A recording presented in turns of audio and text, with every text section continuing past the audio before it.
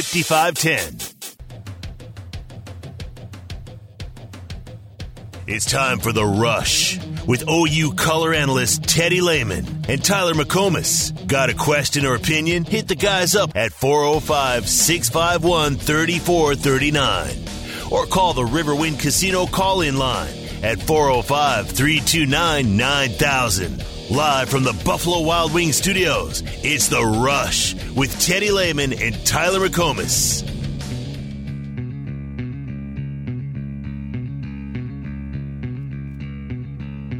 Holloway going down the line with it.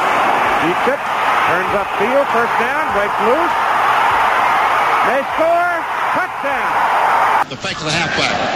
There's a pass downfield for Malcolm Kelly in the end zone. Touchdown, Oklahoma. Perfect pass by Sam Bradford. And Malcolm Kelly gets the touchdown. He's third of the night. 22 yards. Pump fake by Jones. Gonna go deep down the far side. Got a man open in the end zone. Stills grabs a touchdown. Kenny Stills. What a pair of hands.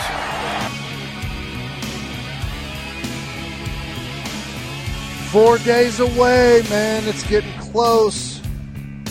You hear some of those old classics, some of the great How number cool is fours. that from Kenny Stills? That may be his finest moment. I think it's his finest moment in OU uniform.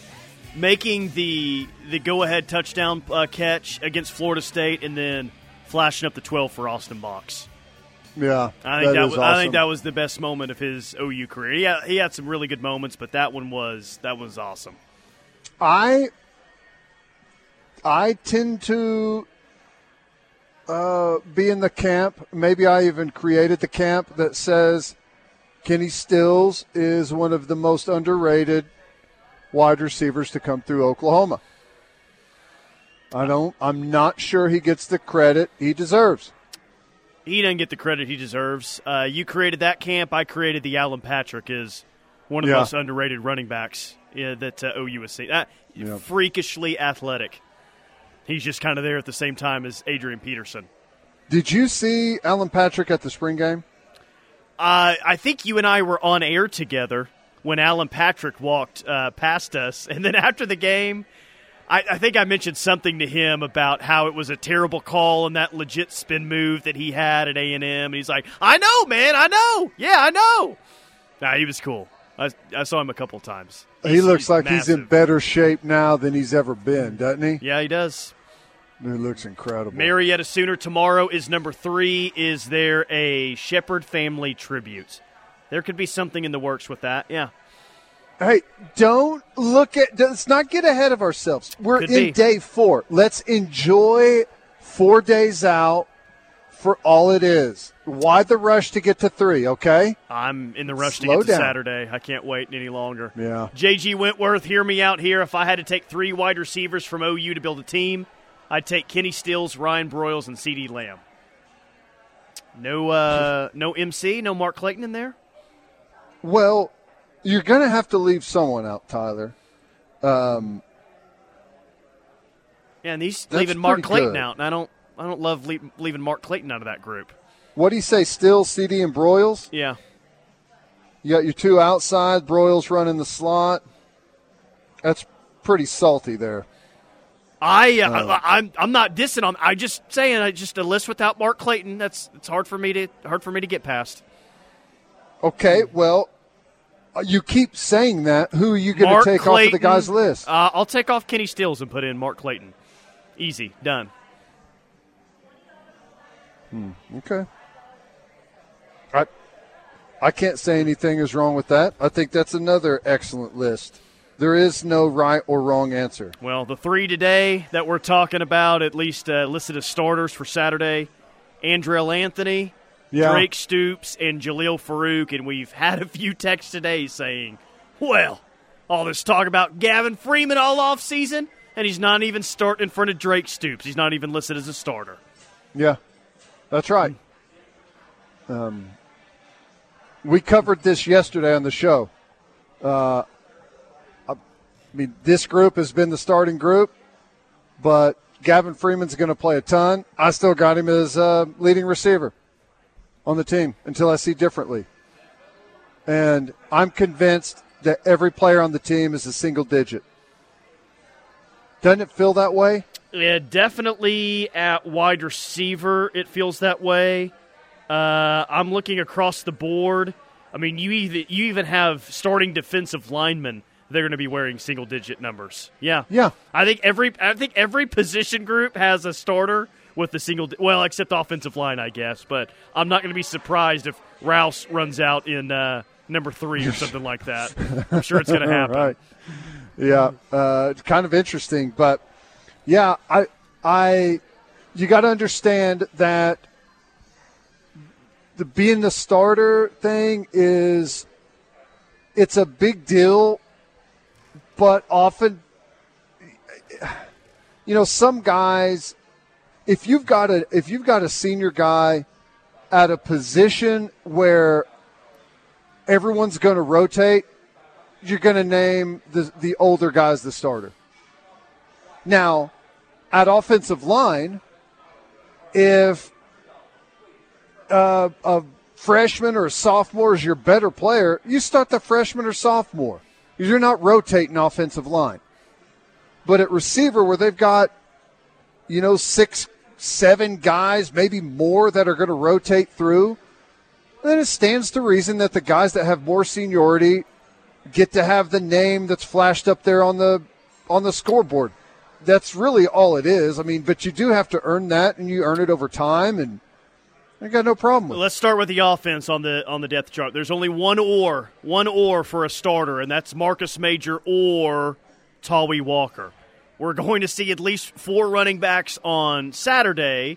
We thought all the way back in January that it was going to be Barnes and Sawchuk in the top 2. Are you giving up on the thought that that's your true 1-2 running back duo this year? Like, how do we feel now that Major and Walker have been announced or starters for Saturday? How does that affect Barnes and Sawchuk being a true 1-2 punch? It's no effect on me at all. I think it's fine.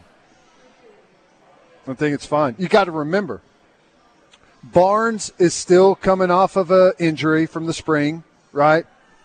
He got all tuned up. I can't remember, foot, ankle, something. So maybe you want him to have a little bit lighter of a workload early in the season and maybe ramp it up and make sure he's good to go there. Marcus Major needs to prove that he can stay on the field, right? There's a lot of people that are all bent out of shape about that. We'll see if he can stay on the field. Tawee Walker's been incredibly durable. He's really the only one. Marcus Major, multiple injuries. Barnes already had a surgery or an injury. Sawchuk has missed the majority of last season and has already missed, I don't know if I would say a significant amount of time. But he's missed time. He missed time in training camp. Tawee Walker is he availability, man. That's why he's in the spot. I mean, he's a good player, but that's a big reason why he's in the spot that he's at right now is because of they can trust him maybe more than any other running back they have. And frankly, I don't know if Sawchuk is even going to be available Saturday. Maybe he is. I don't know. But, he's been battling, hamstring issues or something like that through training camp. And, I have no problem with the way it's laid out at all. I mean, let's be honest. The sophomore Barnes and the redshirt freshman Sawchuk, they had some impressive stuff last year, but they're still in earn it phase, man. Yeah, no, Sawchuk did it for one game, and even that game he had a big fumble.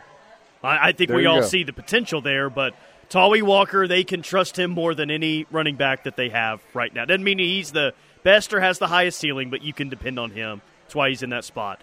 O-line set, Rouse at left tackle, Savion Byrd at left guard, Rame at center, McCade Mattire at right guard, Tyler Guyton at right tackle, and there's just really, nothing there surprises me. Like even at backup, man. Troy Everett, your backup center. I love to see Caden Green as the backup left tackle. Just across the board, continuity is the word for the offensive line. They really feel like they are in as good of a spot as they've been to start a season in maybe several years, maybe since they won the Joe Moore Award. Yeah, as far as health and everyone being up and available and ready, yeah. And here's the thing. I think this group can be really, really good, but I don't expect them to look like, they've fully hit their stride and are playing the best football of the year on Saturday. I mean, I'm sure there's going to be some couple of misses, maybe some miscommunication, maybe didn't get the call, maybe some poor technique whenever you get tired. I don't know. We can all imagine what could possibly go on. Some of that stuff's going to happen, but the ceiling for this group is really incredibly high. Bothroyd is your starter at D end. R. That's Mason right. Thomas is 2. P.J. Adebawore is 3. D tackle Laulu or Jordan Kelly as starters. Nose tackle Coe or Dejon Terry. Defensive end Ethan Downs or Trace Ford. And then here's a big one for me, man. Mike is Jaron Kanak. He is the starter. Connor Neer, second team, then Kobe McKenzie or Phil Picciotti. I think most everyone would have forecasted Jaron Kanak to be the starter going into the year, but I think it's very important that that's the way that it looks today. Just really for the future of that position. And not that playing Connor Neer significant snaps would necessarily be a bad thing this year, but just for Kanak's development and what kind of ceiling he has, I think that's a kind of under-the-radar big storyline that happened this offseason, that Kanak really took that Mike position. He's the starter, and it feels like he is the dude at that spot. Yeah. Yep. He has an incredibly high ceiling, and you can see that he's getting it. It's coming on. He's getting better and better.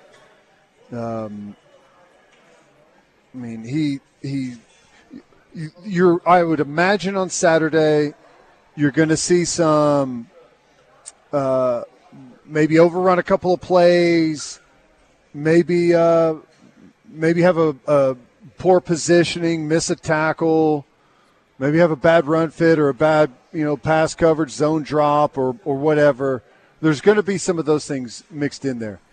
But there's also going to be a handful of flashes where you just say, that is special. No one else in the backer group can do that with what we just witnessed right there. He's just going to work on consistency. It's going to come. The kid's hardly played any linebacker. He's going to be a true sophomore. Give him some time, give him some space, allow for some mistakes to happen, because I promise you they're going to. And let's just sit back and watch and see how he grows. I think he could end up being there's no limit on how good he can be. Stutzman is your starter at Will Backer. Kip Lewis, second team there. Justin Harrington, your starter at Cheetah. Desan McCullough, second team Cheetah right now. And then Gentry Williams, another big takeaway from this depth chart, the corner starter opposite of Woody Washington. Now, I definitely think that Josiah Wagner's going to play, but when I look at this depth chart at corner, it kind of gets you excited. It gets you excited for the future, because even after Woody Washington is gone, you're going to have Josiah Wagner at corner. You're going to have Jaden Rowe, who's 6'2", 221, long and athletic at corner. You're going to have Gentry Williams at corner. Kendall Dolby, Makari Vickers, Jacoby Johnson. There's a lot of inexperience there outside of Woody Washington, but I feel like in a year's time, man, as they rotate several of these players through, we could be looking at corner a year from now, even without Woody Washington, and be saying, dang, that position looks really good. It's going to be young next year still, but I think it's going to be a lot more experience, and I think there's a lot to be excited about at corner. Yeah, we'll learn a lot early in the season. I'm guessing we don't see Wagner this week. We'll see, but I feel like even with Woody Washington, they may spell him some and give him give him a series off here and there, perhaps, or a handful of plays. But the other corner spot, I expect to see a rotation. I don't know, deep into the season, perhaps the entire time. Not just at corner, at some other spots as well. Bowman is a safety, Pearson or Key Lawrence as a safety, and then, of course, Woody Washington, that other corner. I think some people were surprised that Key Lawrence was listed as an or at free safety. And maybe Pearson. What do you mean? Well, if I would have guessed, most people thought that it would be Pearson or maybe Peyton Bowen as the other starter at free safety, not Key Lawrence. Well, yeah, I don't think you're going to get Peyton Bowen as the starter just yet. I mean, I think that's probably going to be a next year spot for him. Who knows, though, like with how things could play out. I mean, it's a long season. There could be obviously some attrition here and there, but Peyton Bowen's going to be on the field a ton. Maybe it's going to be at safety. Maybe it's going to be at Cheetah. Maybe it's going to be at dime. He's going to be out there on the field a lot. I mean, I wouldn't I think Pearson and Key Lawrence is good to have either one of those guys out there. I think they both have some really good qualities. I think Key Lawrence is incredibly athletic, prone to some bigger mistakes. Reggie Pearson is, I think, probably the more consistent guy. Maybe isn't as gifted athletically as Key Lawrence, but he makes up for it with his ability to tackle and to bring the wood. Brent was talking about Reggie Pearson today and Reggie Pearson's dad. Reggie Pearson had a decision to make, being in the portal after last season. And it wasn't much of a decision to Reggie Pearson's dad. It was, I don't really see what the decision is. Like, well, I don't know what he's waiting on. Let's go. Like, he understood, what Oklahoma is and what they've been and what this staff has been in the past. Reggie Pearson's dad was, I don't know what he's waiting on. I don't know why he hasn't committed already. This seems like a pretty obvious choice to me. All right. That's good. Well, he's here, and I think he's going to have a big season, be a big contributor on the defense, and help us out a lot. Like I said, long season, stuff can happen. The fact that we've got extra bodies on the back end that you trust is a good thing. All right, quick timeout. Hanging out at Bad Daddy's Burger Bar, 2050 24th Avenue Northwest, right here in Norman. They've been at this location for 6 years. Tons of TVs in here. Great place to come in, watch some football. They got 24 beers on tap, a full bar here. And, by the way, I've been watching them make some shakes. They have awesome shakes here. But they do have the new Coop Sooner Schooner beer as well. Tons of chef-inspired burgers. And they do have gluten-friendly items as well here at Bad Daddy's. We'll be back. This is your home for Sooner fans. The Ref Sports Radio Network.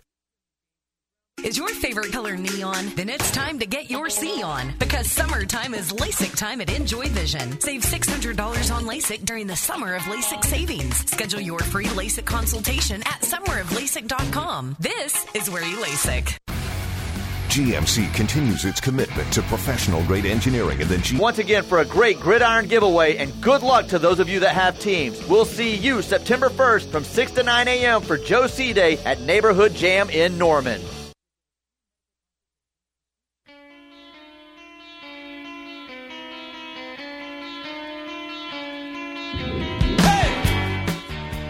Sure, yeah, no doubt. And again, this is a player's game. Players make plays. My job is to recruit and have the best, strongest roster we can put together. And anytime you get, an elite player, you put a lot of hard work into the process. Sometimes years go into recruiting a prospect. So when it goes your way, obviously there's reason to celebrate, and you celebrate hard, you just don't celebrate long.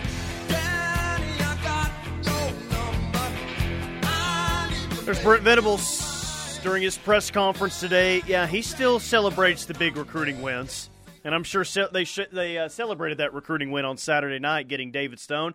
Hopefully they are celebrating another recruiting win on Friday night with five-star defensive lineman Dominic McKinley at Lafayette, Louisiana. Yeah, everyone's already pretty juiced about OU football recruiting. They pull this one off on Friday. Woo, boy. Yeah, that'd be huge. And there's still more to come, right? Nigel Smith on September 8th. Danny Okoye will be in this weekend. His announcement will be after that, but they're still in for some big-time D linemen, edge players.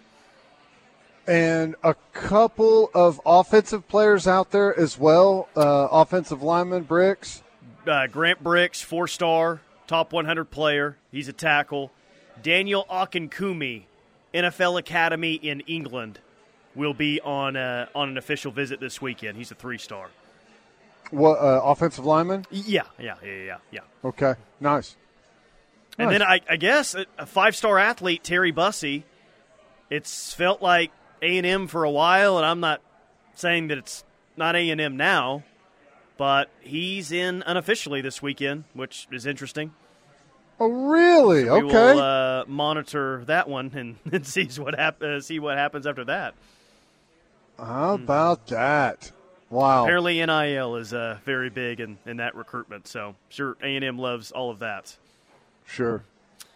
Well, I think recruiting's going really well. It's a lot to be excited about there. Week 1, full-on college football is going to be awesome. We got some good games out there. One of the games that's going to be heavily watched, and I'm not sure that they want it to be, is TCU Colorado. And, you and I, and I think some others as well, have been trending up on TCU as kind of things have played out here. Man, there's a chance they go up there and just absolutely destroy Colorado and end all of the whatever everyone's all excited about. TCU's got them at home. It's not in Boulder. Oh, okay. Yeah. I don't know why I was thinking it was in Boulder. Yeah, well, I'm sure Colorado has I'm not sold on Shedeur Sanders at quarterback, first off, but Travis Hunter's a good player, and maybe they have some good skill position players. I think most teams do in college football these days. Trenches, I don't think Colorado has it right now. No. They're not great in the trenches, and we hear competitive depth all the time. Colorado doesn't have competitive depth. So if TCU gets on top early in the sweltering heat in Fort Worth on Saturday, I'm tempted to pick TCU minus 21 this weekend. I'm not far off from that selection because that's how I think that one's going to go. Tempted? Hey, I think it's an absolute home run pick. I mean, I know TCU is not who they were last year, okay? I get it. But you still have a team that played in the national championship game a year ago against a team that had to replace like 80-something players on their roster with transfer portal guys. That it just can't be good. Yeah, well, what I love about TCU going into this year is that they just had their best season in program history, and I am one that believes in if you've never had to really deal with success and expectations, that is hard to deal with. TCU just had their best season in program history, and the entire offseason everyone's been telling them how bad they are and how big of a step back that they're going to take. Yeah, so they're picked for, like 5th in the Big 12? So even after playing in the national championship game, they've had all the motivation they could need. Think about this, man. If you knew very little about the sport and, hey, one team played in the national championship game last year, the other team lost its bowl game and finished 8-5, which of the two teams do you think is being, presented as a college football playoff team? They got about 80% of the first place votes. Like, which team do you think is getting all the buzz and all the offseason hype? You would think it would be TCU, but it's not. It's Texas, the 8-win team. Well, yeah, and also the 8-win team has no sign of success at all over the last decade either. So TCU's owned them and, had more success as well. Right. The Athletic, they have a couple of their writers picking over or under for the win totals this year. Both riders go with the under for OU at 9.5. Surprise, surprise. Okay. Did they list anything in there? So under 5 one-score losses in 2022, including 4 by 3 points, makes OU seem ripe for a bounce-back year. They attack the portal. If Gabriel gets banged up again, they have Jackson Arnold this time. I'll take the slight under at 9 wins for the improved Sooners, but wouldn't be stunned if they went over. They'll need to win Red River to do that. Oh, so they're saying they lose to Texas in 2 other games. Yeah, well, it's hard to get too upset with people. My big thing, I'm not mad whenever someone picks us to win less than 9.5. I'm mad when they say we're going to bounce back and win 9 games. That is not a bounce back. That may be a bounce back at whatever crappy school you cheer for, but it's not a bounce back here. 9 wins this year. I'm sorry. I know people on the text line have said they're looking for 9 wins. I'm not. It's a disaster. And even when they lump it a bounce back season of 9 or 10 wins. Like the difference between 9 and 10 wins this year could be it's everything, man. Everything. Yep. So bounce back season of 9 or 10 wins. No, it's a bounce back season of 10 wins, maybe. But let's start there. The over under that looks way too easy, and it makes me nervous. Kansas State is at 7.5, and that looks way too easy to me. They're going to go 3-0 in the non-conference. I think their toughest non-con games at Missouri. So what you win 5 games in Big 12 play, and you're there. Right. UCF 5-4 in the league. UCF going to Kansas State. They're going to be in for a little welcome to how Kansas State does business. They're going to get assaulted on the line of scrimmage. Yeah. And it's just going to be a crazy packed house. I don't know what to make of Oklahoma State. They are the most difficult team for me to predict what they're going to be. But Kansas State should march pretty deep. I would say they're going to be 6-0, and that's whenever they play TCU. They got the rematch. They got TCU at home. But I don't know what necessarily TCU is going to be. I mean, there's a little bit of that with Kansas State. Like, if they get Will Howard like he was last year, Kansas State's going to be in the Big 12 championship game. Let me spin off an OU point of what you just said about Kansas State. So it's pretty obvious you're rather confident that in UCF's first Big 12 game, they're going to get a rude awakening by the physicality of K-State in the trenches, right? Isn't that what you just said? Look, some won't take away a lot of what OU does in the non-conference game or in the games before Texas if they just roll through those. But as confident as you are about Kansas State doing that to UCF, boy, wouldn't it be nice if OU does that to Cincinnati in its first ever Big 12 game? Yeah. And I know Cincinnati at least has the Corleone dude who's a really good defensive lineman, but why can't that be the same? Yeah, it can. But one of the reasons it's different is because I expect with the offensive line that they have, the tight end that they have, and I'm sure they're going to have a fullback on that team, Kansas State is going to be a different style of football. It's going to be a style of football UCF probably hadn't seen. Yeah. They're probably going to be in jumbo personnel and run quarterback power at UCF for the entire football game. Remember, Will Howard, who was atrocious for the most of his career until last year he found it, he's like 6'6", 250, 255 pounds.